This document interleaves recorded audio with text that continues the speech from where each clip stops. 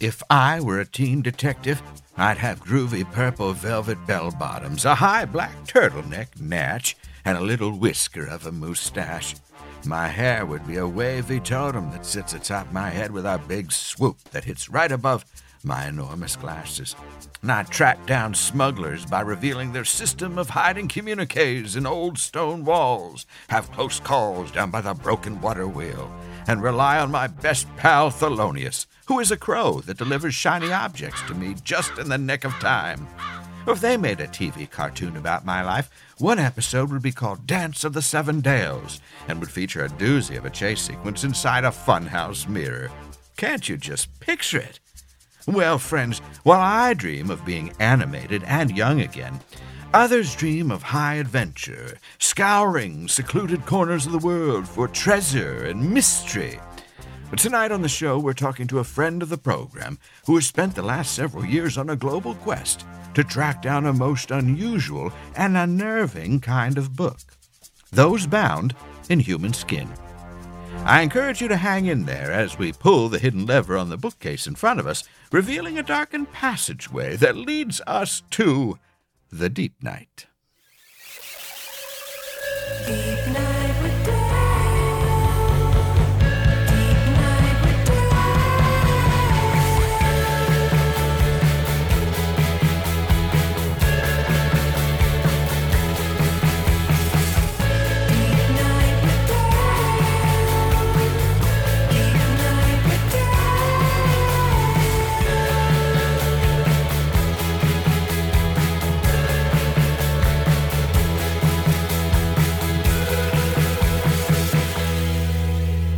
Oh, friends, hello, it's me, Dale Sheaver, and I'm so happy to be your haunted host, ghoulish guru, and spooky shaman for this next hour of regrets and revelations we call the Deep Night. Now, we come to you tonight, as we always do, from the foul banks of the Gowanus, and, the Gowanee has a little film of oil across the top that's attracting great clumps of fallen leaves, reds and browns and deep ochres, the colors of autumn, the colors of life's last gasp. Fall is here, which means death is on its way.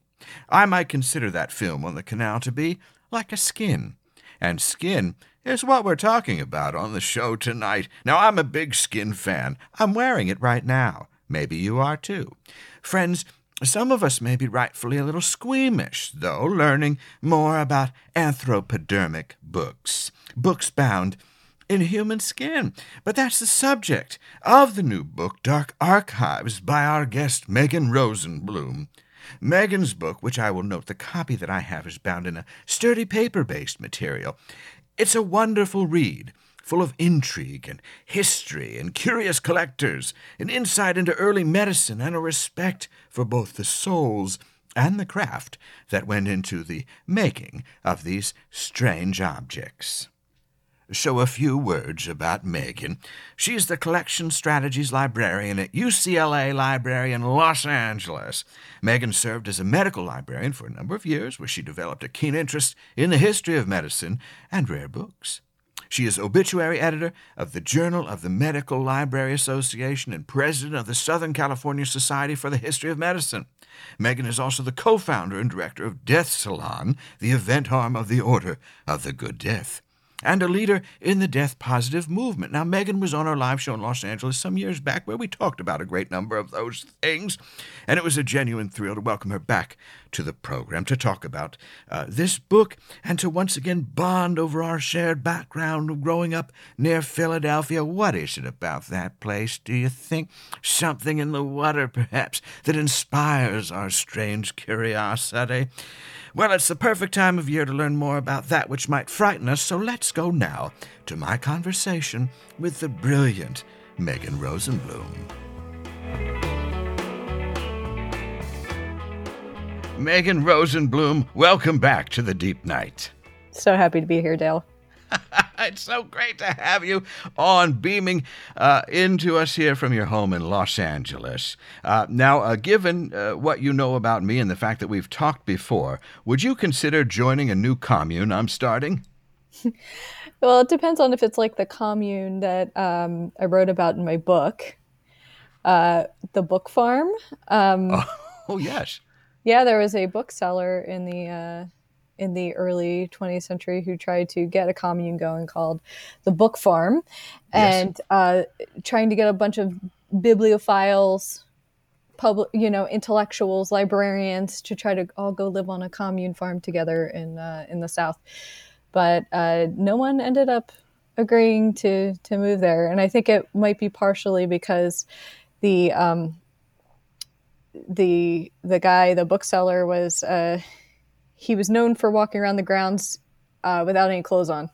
Yep. Yep, that happens here in this commune too, I'm afraid. But it sounds like a maybe from if we can get a few more books around, maybe I can tempt you.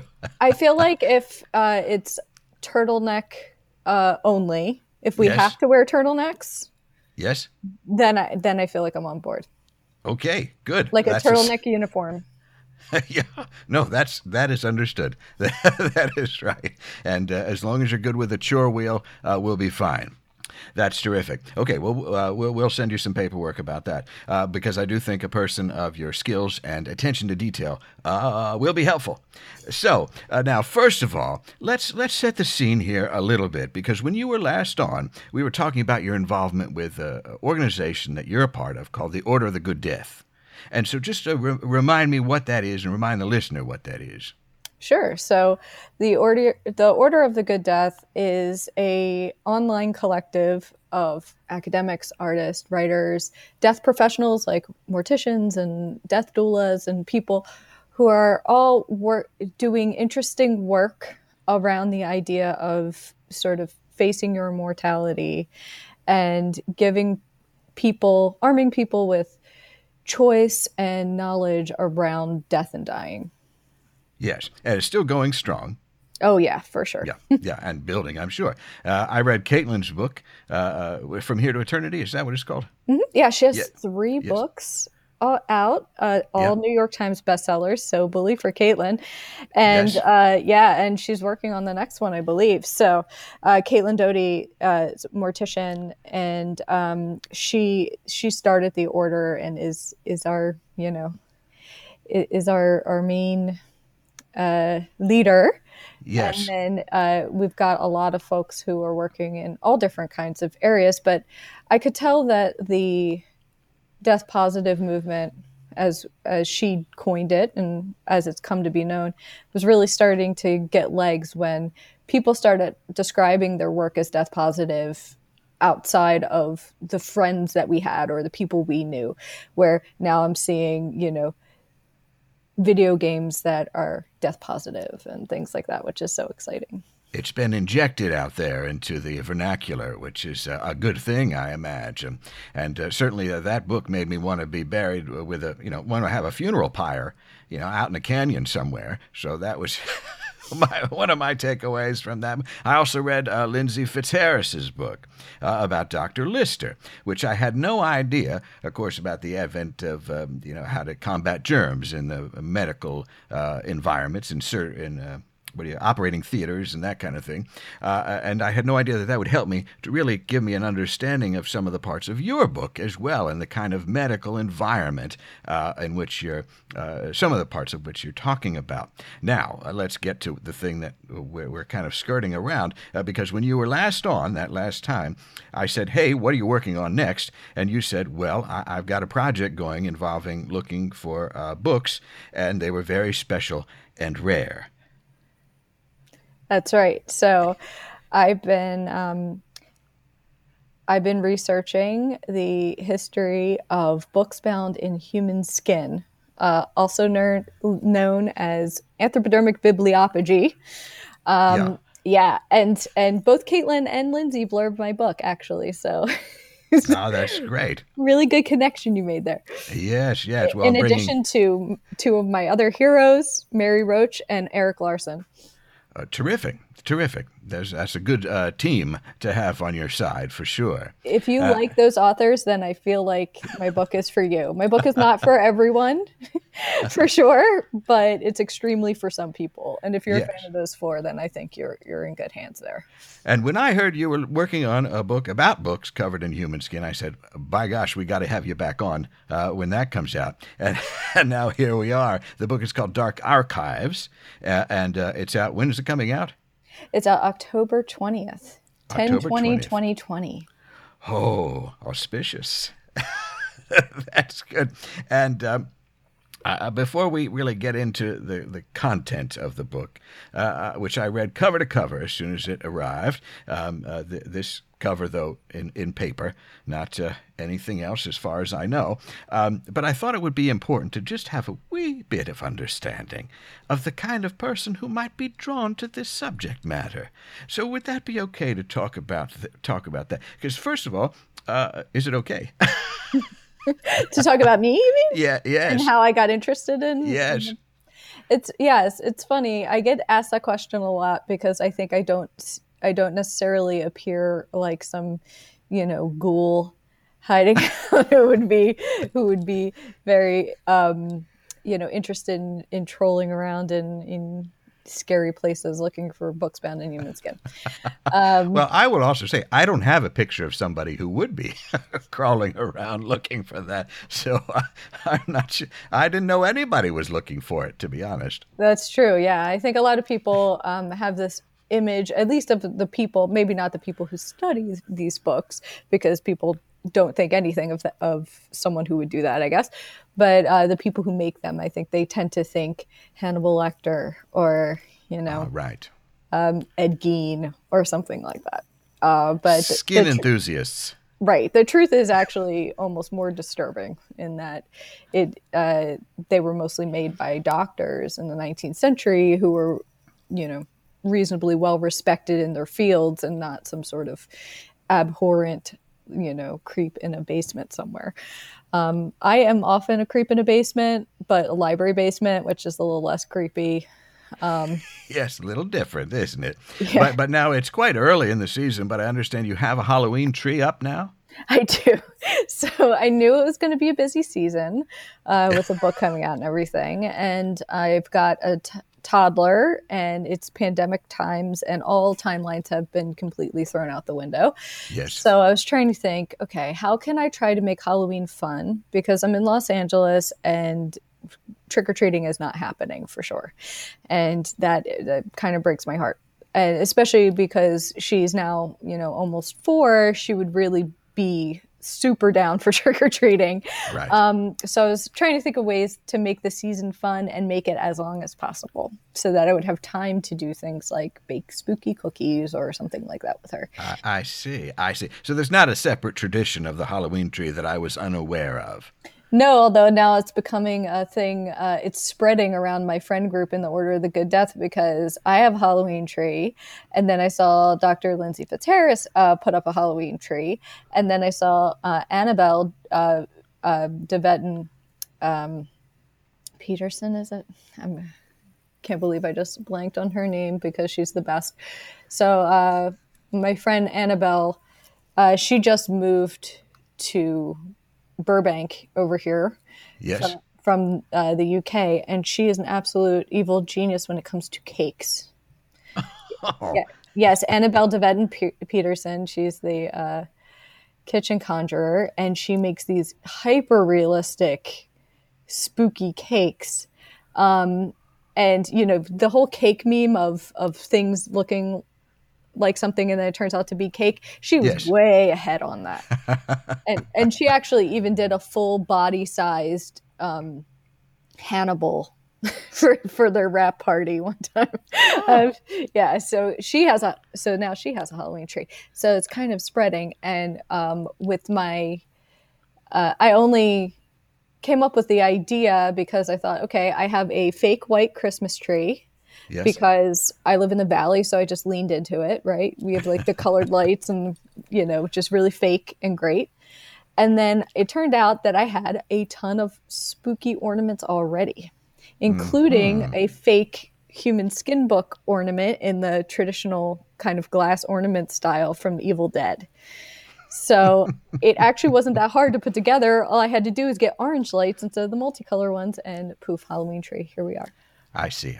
So you get a little sense of of who you are there, because I remember talking to, I think, our mutual friend Colin Dickey, who had talked to me about Christmas being originally a time for telling of ghost stories and gathering around a fire. And so I wondered if you had just kind of extricated some piece of it, or kind of merged the two, or separated the two in some fashion. But I'm glad you're making it your own, and now you're again seeding a new tradition out there, which is wonderful.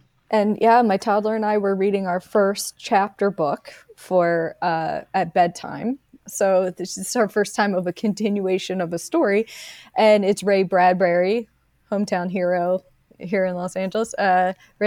Bradbury's Halloween Tree. Aha, okay. All the strands coming together. Well, speaking of hometowns, you grew up, as I did, near Philadelphia, in Philadelphia. Mm-hmm. I grew up in Delaware County. Okay. Yo, Delco. There it is. I did have that accent forever. It was not easy to work that accent out. It still comes out when I'm tired or have had a few. But yeah, I grew up in Delaware County and moved to Philadelphia 15 minutes away for undergrad, for school, and I lived there until 2009 when I moved to Los Angeles. So. I got it. See, for me, it's towel. Towel. Whenever I ask for a towel, it comes out. There's a couple of words where, yes, if I have a little bit, sometimes wooder and towel. But anyhow. And I can say water. I can say water when I ask for water, but if we're talking about the Italian ice kind of thing, it's water ice. It cannot be water ice. That's we agree. That's right. Now, and your father was in the trades as mine was as well. We also have that in common. Yeah, he's a union carpenter. Yes, as was mine. We're proud union children, aren't we? I am in a union now. I think I am too. I'm a union librarian, which I was so excited when the union was like, let's meet with you, because I just switched libraries. I was at University of Southern California for a long time, and then I just started with UCLA, and their librarians are union, and when they had to meet with the union, they were trying to give me the pitch, and I'm just like, just take off my money, please. Like, I'm team union, let's do this. Well, that's great. And there's something wonderful about, especially with carpenters, that you go through the city and you can say, I built that, or my father built that, my father worked on that. I remember doing the railings there, or the stairway there. There's something about becoming part of it that's so wonderful, and knowing those stories. And then I imagine for you, somebody who likes to peel apart those stories and to find out all the people that were involved in the making of things must be terribly fascinating to you. That's really insightful way to look at it, because I am sort of seated in this idea of craft. I'm a knitter. I make things, I love like physicality of objects. And so it was, especially through this whole project and this process of getting to know trying to learn really how these books were physically made, how books in general were physically made, what might have been different making human skin books. Not that much really, except for the sourcing thing. But, I was vegan for 12 years, and I went to a leather tannery, a historic leather tannery, and ruined my sneakers, and, had this, disgusting but totally fascinating experience getting to know what it really takes to make something. Like, I've taken a few kind of bookbinding courses, just little small workshop things over the years out of interest, and it always just sort of blew my mind that books are like, how much goes into them, how many people could have touched them at one point, but also that it's just, there's a simplicity, like knowing that a hardcover book, that the cover is really just paper and paper and paper and paper. That is like the super pressed paper, that's sort of the cardboardy thing in the middle, and then the paper covering the outside, and a different kind of paper covering this side. And I just thinking about all the little bits that go into something like that, I think are really fascinating. And I actually think that the more digital our world becomes, the more people get really invested in the physicality of objects as well. That seems to be happening. You find that with records and that kind of things too, that the actual original object still made and manufactured has sort of taken on more value in some way, whether it be just monetary or something else. But let me ask you about the makers themselves. Do you find lots of these places like the tannery or the people that would be the act of binding, is it generally sort of a one-person operation in these things, or is it really like a factory? I mean, I know there are factories that bind books, but when you're talking about something that's very specialized, let's say like human skin, by and large, is that by one person kind of doing it in the back, or what was the setup? Yeah, I think it's really hard historically to go back and find like evidence of all the individuals who worked on a certain thing. Especially there are certain parts of the process that tend to be less historically codified than others, right? So in researching some of the history of these books, I may be able to find the collector who asked for them to be created. So usually there was a pre-existing text block of a book that they deemed to be valuable or interesting for some reason. And then they got the book bound, especially in human skin. Whether that collector was a doctor themselves and they were the ones that retrieved the skin during autopsy kind of process, or anatomical dissection kind of process, because that was really important to how people would be able to learn medicine, was doing dissections. And then it was usually during the dissection process of indigent patients that they would take a piece of skin and save it for later, basically, which is really hard for us to wrap our heads around today. But we could talk more about that later, about how I've come to understand that mindset was somewhat possible. Yes. Yeah. But so it's just the, you might get that guy. You might be able, if it was just a book collector who asked a doctor for that, you might be able to find a connection there. Some binders who were, very well known in terms of their artisanship might have their name on a book that they bound because they were, famous or well known, or there might be a note somewhere that was bound by X famous company or something like that. But the leather tanning, usually not. And a lot of the processes are really apprenticeship. So it was, a master tanner would teach someone else, an acolyte, how to do this. And they often didn't write down the steps that they used because it was just passed, orally. So some of the work that I did in the book was at least attempting to get a handle on some of those processes by, reverse engineering that to the extent that I could. So. Right. And maybe unlike our experience with our fathers, who maybe took great pride in saying, I built this or I made that, it maybe wasn't the kind of thing that you would say to your children, hey, that book that I covered, that one's skin. Yeah, you'll want to check that one out if you can. Maybe, I don't know, maybe they were very proud of it. It seems like wouldn't be the thing that would come up. Well, I found very little evidence of people talking about doing this. And a lot, sometimes the best stuff we have is, in a book itself, it might say, I found it fitting to bind this book about women's health in the skin of a woman, or whatever, that kind of thing. Or this book on the soul is worth a, human covering, or something like that. And it only gives you a teeny little taste as to what the thought process there was. But I did find one article from a binder who was saying, oh yeah, I've done like 6 of these. And, and a lot of the things that people believe in this are what they believe are the way these were done, or how many there were. Most of them are wrong. And I did this, and human skin is more like this animal than that animal, and that kind of thing. And he said, you bind it in the normal fashion, because you tan it in the normal fashion, you bind it in the normal fashion. because he's talking to an audience of people who would know what the normal fashion was at the time and place, which is not me, right? So then I have to try to figure out what is the normal fashion, and that can be the tricky part. Yes, certainly. And so it's clear how it would appeal to a maker and to the craft that goes into it. But you also had an experience early on at the Mutter Museum, right? Sort of encountering some of these books. That place, if people don't know, is a marvelous resource and just a absolute thing you have to go and see if you're in Philadelphia. But what was that experience like standing in front of these books?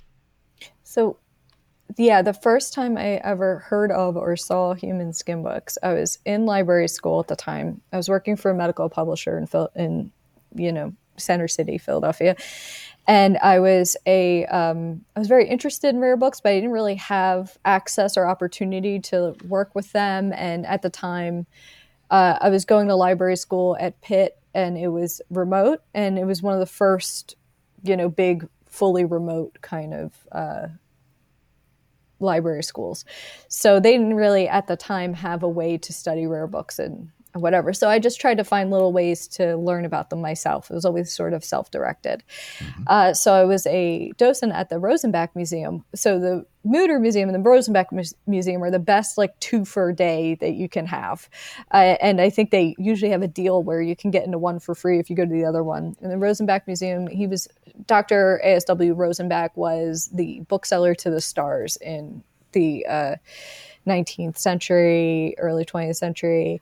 And his buying of books from Europe built all the best American rare book collections, like the Widener collection at Harvard and the Folger Shakespeare Library, a lot of these, and the Huntington, which is out here. Yeah. A lot of them, ASW was the guy making the sales, right? So it's a little house museum. Anyway, so I was doing, rare book kind of talks, tours, things there as a docent.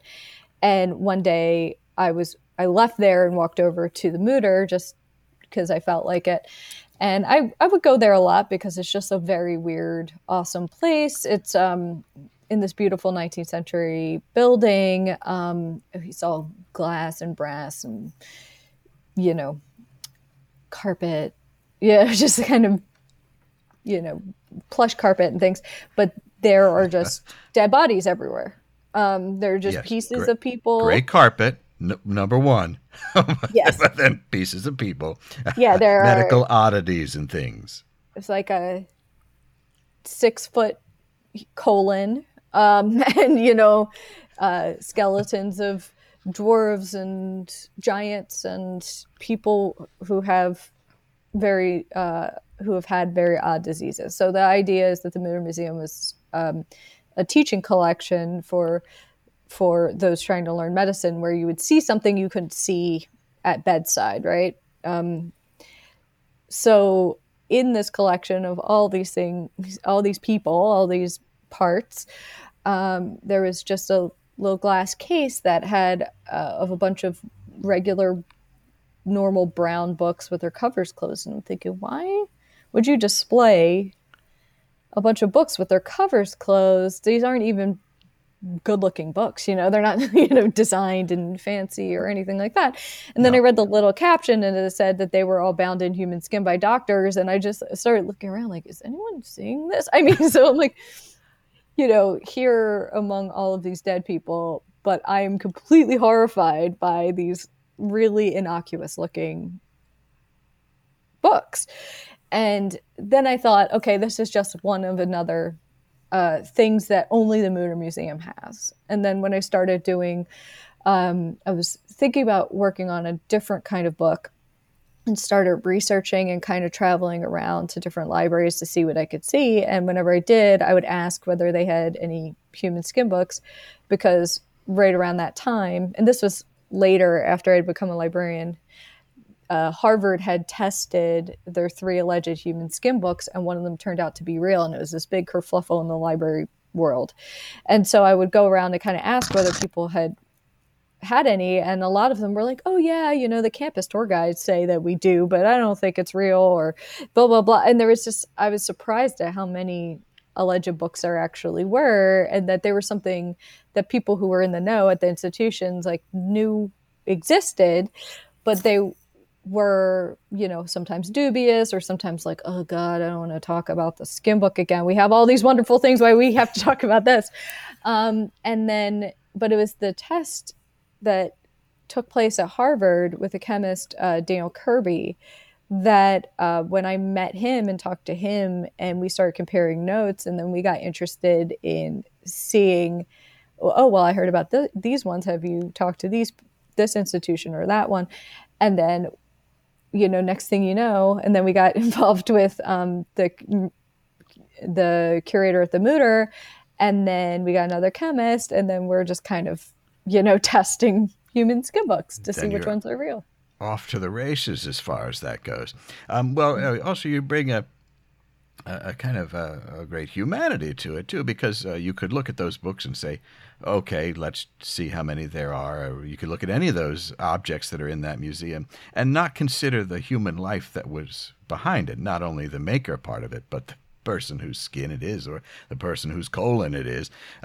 So it's another step. I mean, do you feel like you turned a corner around that where you can enter a clinical space, or do you hold on to that other thing of like it should be a little bit uncomfortable to be investigating this or to contemplate this? Yes, I do think that the discomfort is important, and I think that one could easily, well, not super easily, I did work pretty hard on it, but one could write a book about books found in human skin and just be like, ew, gross, look at these creepy things, la, la, la, and just kind of, that was not the kind of book I was interested in. That was not the story I wanted to know. What I wanted to know was like, how did these things even get made? Why would someone do that? Why would many people do this? Yeah. And where possible, what can we learn about who these books were made from and what their relationships were, what the power dynamics were, and what could they tell us about that is useful for today? Like, why is it worth keeping and preserving these objects, these kind of horrible objects, which I, encountered people who did not think they should be preserved and think they should be, destroyed. And I understand thinking that, but I do think that they are evidence of something that would be easy to ignore or, let fade away that memory that this was something that happened surprisingly routinely. And I think that, evidence of horrible acts is still evidence, and that it deserves people to study it and get to learn about it and learn what they can tell us. And what I think it tells us is that, we gained so much in this transition from, the sort of doctor who just had, worked with a family or worked with a few people to this way more scientific practice of medicine through clinical medicine.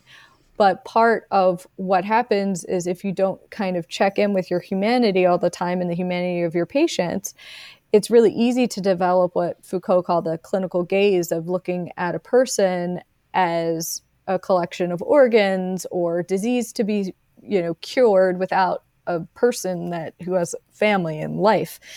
And the challenge for doctors is to constantly find that balance between I need to have a certain amount of distance, clinical distance, in order to do my work. Because if I was super invested in everybody's life, then you couldn't, how would you handle if you had multiple people dying in a day or something like that? But you still need to maintain enough touch with their humanity that you don't then start viewing them as objects in some way. Right. And so, right. And so these are like a really perfect kind of example and speak to what can happen if you let that objectification go too far. What are some of the abuses that can happen? Like, what's the worst that can happen? This is pretty up there. Yeah, yes, you end up with some rarefied object.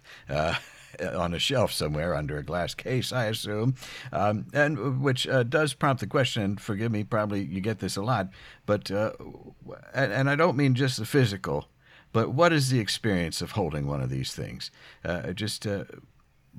Somewhere checking in between the clinical and the human and the humane, but what is it like? Yeah, the first time I held one, the first time I held an alleged one, I didn't know what I was holding at the time, and then it kind of shocked me.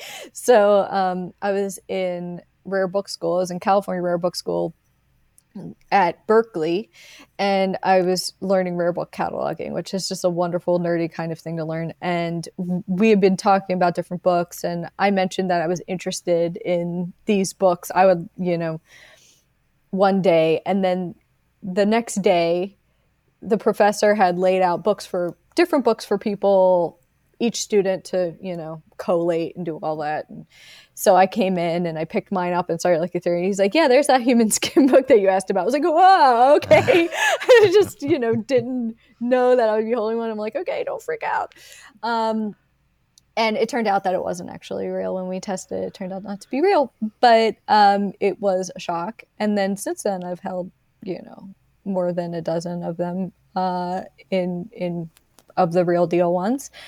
And I think that there is something that is way creepier about the fact that they don't look like the Hocus Pocus book or the Evil Dead book or something. Like the ones that I've seen that were fake, that looked kind of creepy, like that were, say, like a whitish color, and you could see the follicles of where the hair used to be, and they had stains and stuff, and you're like, oh, gross, that looks like a gross book. There's something wrong with this. And then you find out almost always that it's sheep. But which is not even an expensive, binding material from back then. So the ones that you find that are books about that are like occult books and stuff, sometimes if they look like that and they have some sort of occult pedigree, they turn out to be fake. There are a lot of reasons for fakes, but that's one of them. And but the real ones, truly, if you just had your bookshelf with antique books on it, bound in leather, you would not be able to spot the human skin book at all. And when you hold one in your hand, it doesn't really register as anything other than the norm, unless you have that knowledge of this is a human skin book.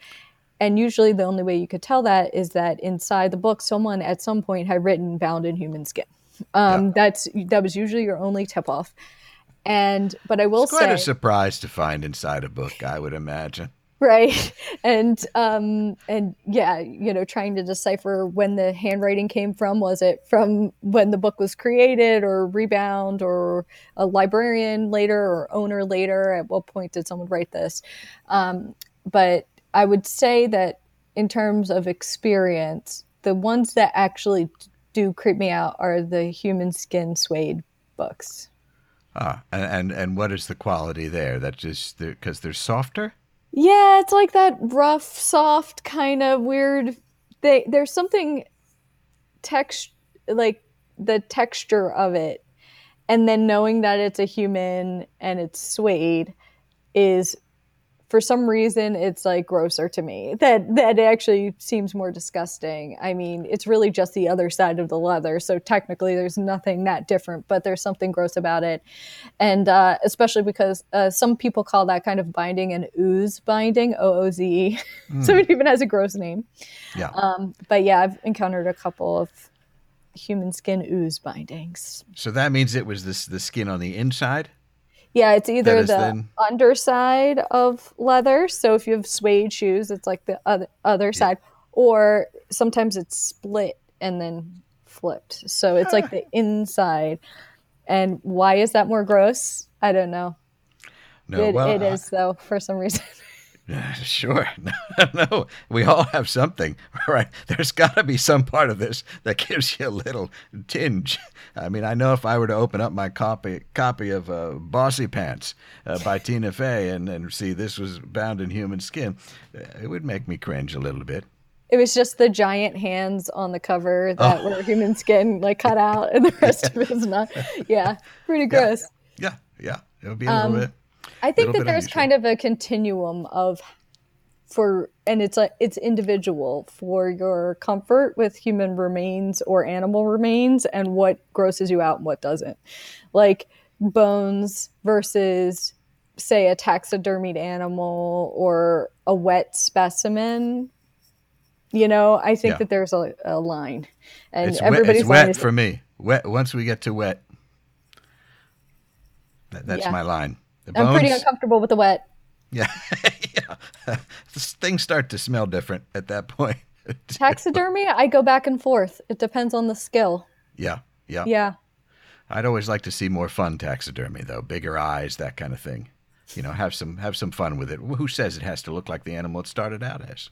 Oh, whose work is really fascinating for that is there's this artist called Brooke Weston, and she'll take a previously taxidermied animal and then create like houses and things inside of it, Oh, and it's really kind of an unbelievable sort of wonderland sort of thing. So she doesn't actually, kill an animal or whatever. She takes previously taxidermy animals and yes. turns them into like a fantasy universe kind of thing. Well, different fantasy means different things to different people, doesn't it?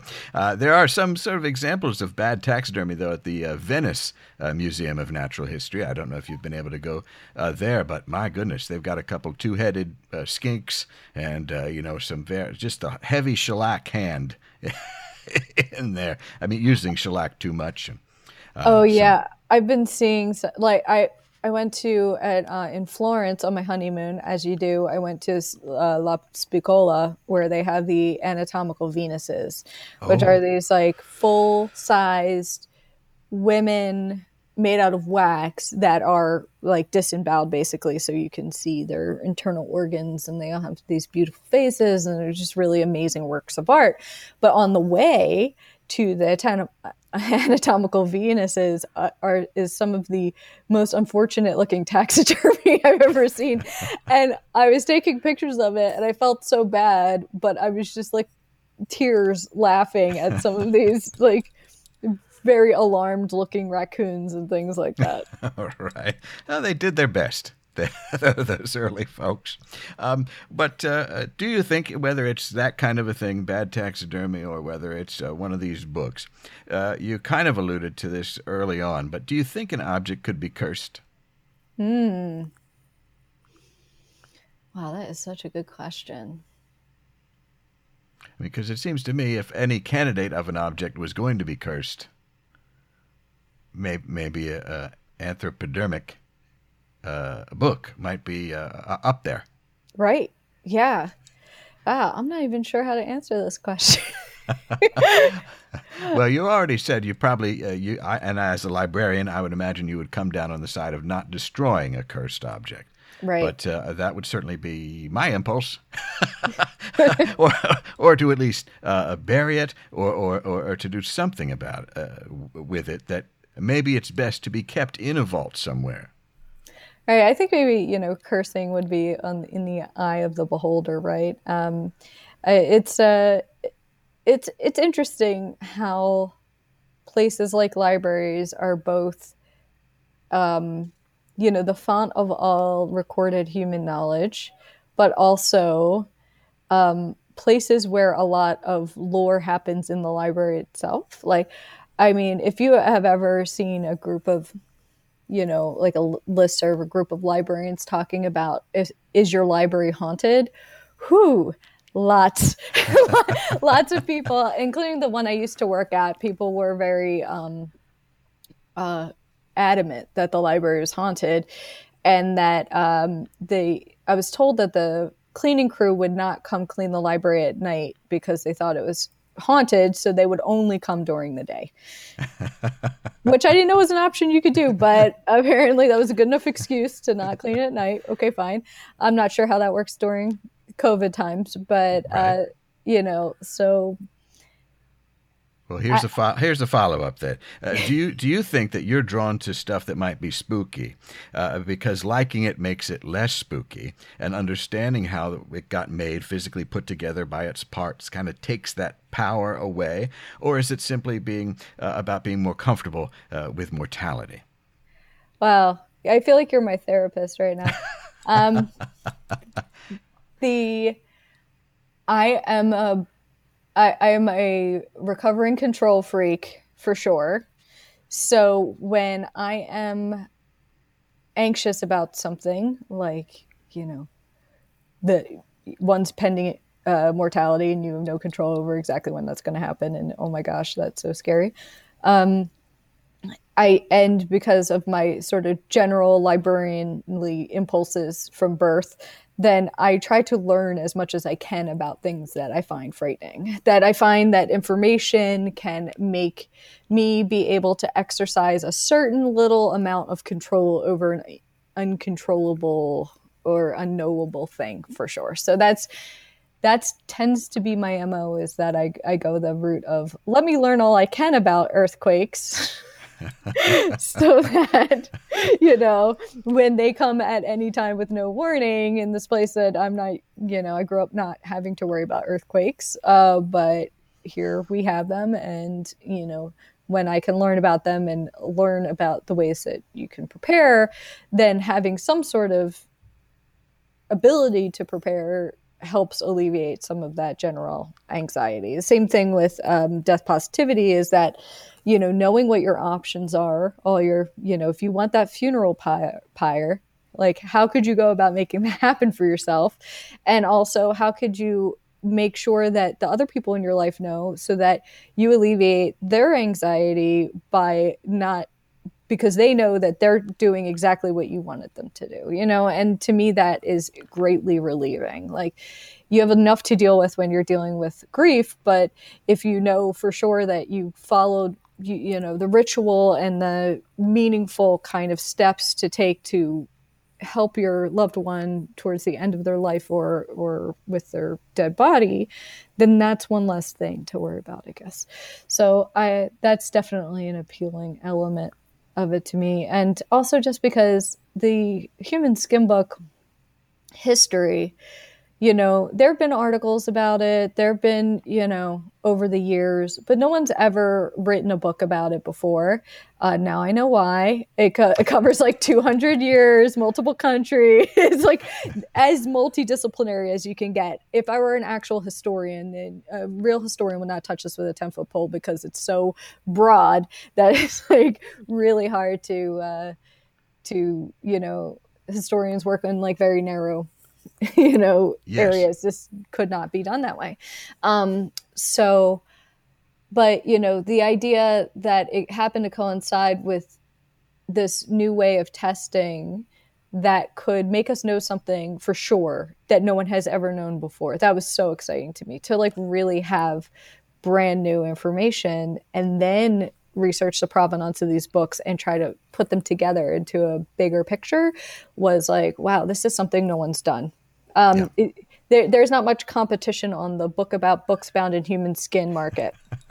Yeah, yes, and I honestly found that quite reassuring, and to have this testing that you're involved with, and to kind of track down these stories, knowing that there aren't more of these, it's a little bit, it makes me feel a little bit better about humanity. Well, I hate to burst your bubble, but oh no, don't do it. What I'm coming to understand is that I think there are a lot more, at least alleged books in private collections. Right. We get emails to the Anthropodermic Book Project on a very regular basis of people saying, I think I have, a human skin book, or my grandfather has this thing in his basement, or, all these kind of, and if it wouldn't be a privacy violation, if I could just, do a dramatic reading of some of the emails that I get, they would really blow your hair back, I think.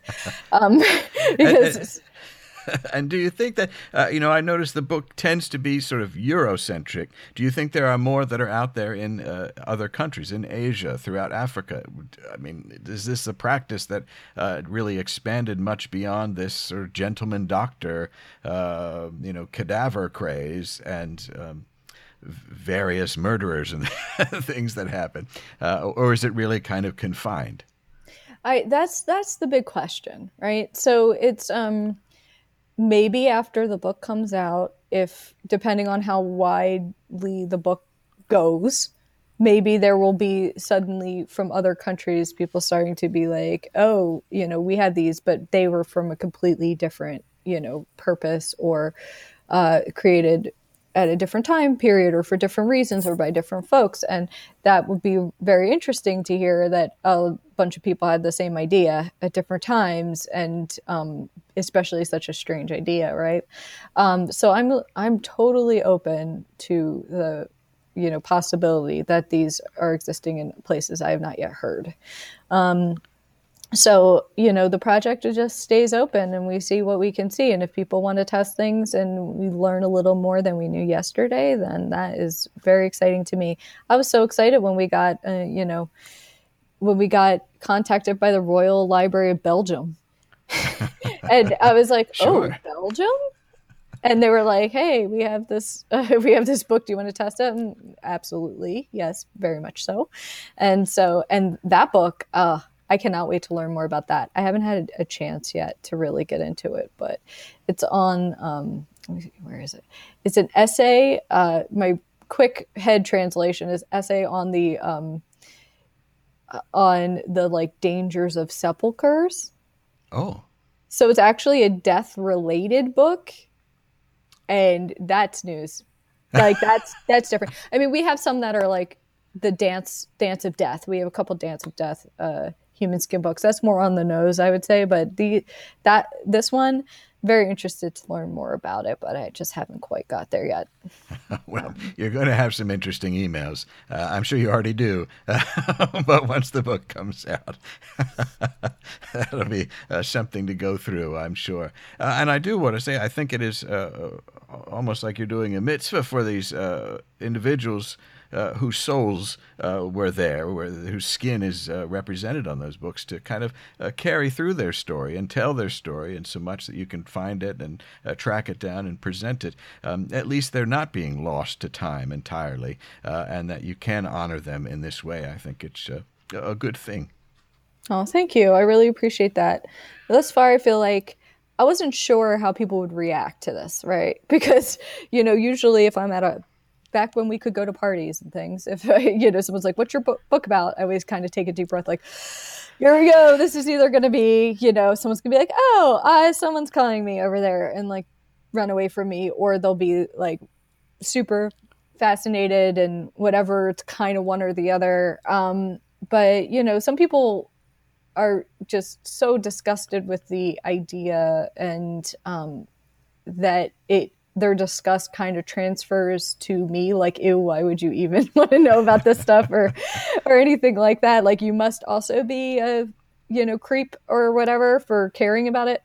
But I am really gratified that the people thus far who read it seem to have really gotten what I was going for, which is more of a, yes, these books are very disturbing, but they can tell us a lot about a complicated story about our past, about past of clinical medicine, and that I really care about the humanity of the people who are involved and trying to understand how we could get to a place where these things could be created. So, some of the book, because, I mentioned Mary Roach before, when she came through with the blurb, that was like amazing. But she, some of it has a bit of a Mary Roachy kind of vibe, plucky librarian running around, trying to discover things about human skin books. But I wrote the book that way because I felt like you needed a guide through all of these countries and time periods and huge issues. And so I wanted it to not be all doom and gloom, And so there are parts that I think are relatively funny, but the joke is always on me. It's never making fun of people that were, abused or anything like that. But, sometimes it's funny when you get surprised by something or ruin your shoes or something. So that just to kind of keep people being able to keep going and get the important messages, I tried to, make it humanizing by me being your guide. Yes. Well, we're always thankful for a little humor to give perspective or get us through something. So it's really wonderful and a great job with it. So thank you so much. And people can get it October 20th. People can pre-order it now everywhere. And I imagine you're going to be doing some virtual signings and events and things. Yeah, for sure. So I have a special arrangement with our local indie Skylight Books that if you want to pre-order or order through them, you get a really cool book plate, signed book plate by a Order of the Good Death artist, Landis Blair. When I gave him the, idea of what I wanted, I said, give me goth Nancy Drew. And I think he really came through on that. And so it's a really cool book plate, and you can get that. If you're international, I'm working something out with another place to be able to ship internationally for that. And I've got a whole slew of events coming up. So on my website, meganrosenblum.com/events, there's a whole bunch of virtual events, different entities, libraries, bookstores, museums, galleries and things, and they're all going to be a little different. So whatever one is exciting to you, then that's whatever floats your boat. If you want to Pokemon catch them all and go to every one, they will all be different, I promise. Oh, like so many different skin books, all a little bit different, aren't they? Well, this has been so great to have you back, Megan. Thank you for giving us so much of your time, and I hope to see you again in the real space someday. Me too. Thank you. Thank you so much. Oh, well, the book, of course, is called Dark Archives, a librarian's investigation into the science and history of books bound in human skin. And it's out on October 20th, and I tell you this, it makes a great gift for somebody. I bet there's somebody in your family who would get a real kick out of that. So thanks to Megan for joining us once again. Such a thrill. And get those Halloween trees up. What are you waiting for? My goodness. And maybe give those old books on your shelf a once-over, huh? Even knowing these things exist are going to give browsing the old book section at the thrift store an extra jolt of excitement, won't it? Well, that will do it for us here this week. Thank you again for all the fine birthday wishes. We had a lovely time. Upstate at our annual retreat, safe and socially distanced beneath the stars and around the fire. And owing to a surplus of apple cider donuts, this morning I had apple cider donut French toast. And like most of the things we've cooked on the commune so far, I don't recommend it. We'll get there. Friends, have a wonderful week ahead, and thank you for tuning in to our frequency here in the deep night. We'll let you slip back through the passageway and back to your lives. And remember that although this night is ending, a bright new day is just ahead. Deep Night with Dale is produced and performed by James Bewley. Season theme song by Miriam Cadus of Space Moth. Season podcast icon by Philippa Beleza. Incidental music heard throughout the program by the talented roster at Howler Hills Farm in Ohio. Remember to rate and review the program on Apple Podcasts or tune in and stream the show on Spotify, SoundCloud, Pandora, or Stitcher, wherever you find fine audio content. To see any of our live shows or other short videos, visit our YouTube channel, youtube.com/Dale Radio, and follow us on Instagram at Dale Seaver is the handle. Thanks again for listening, and remember this season to keep your portals open and at a safe distance.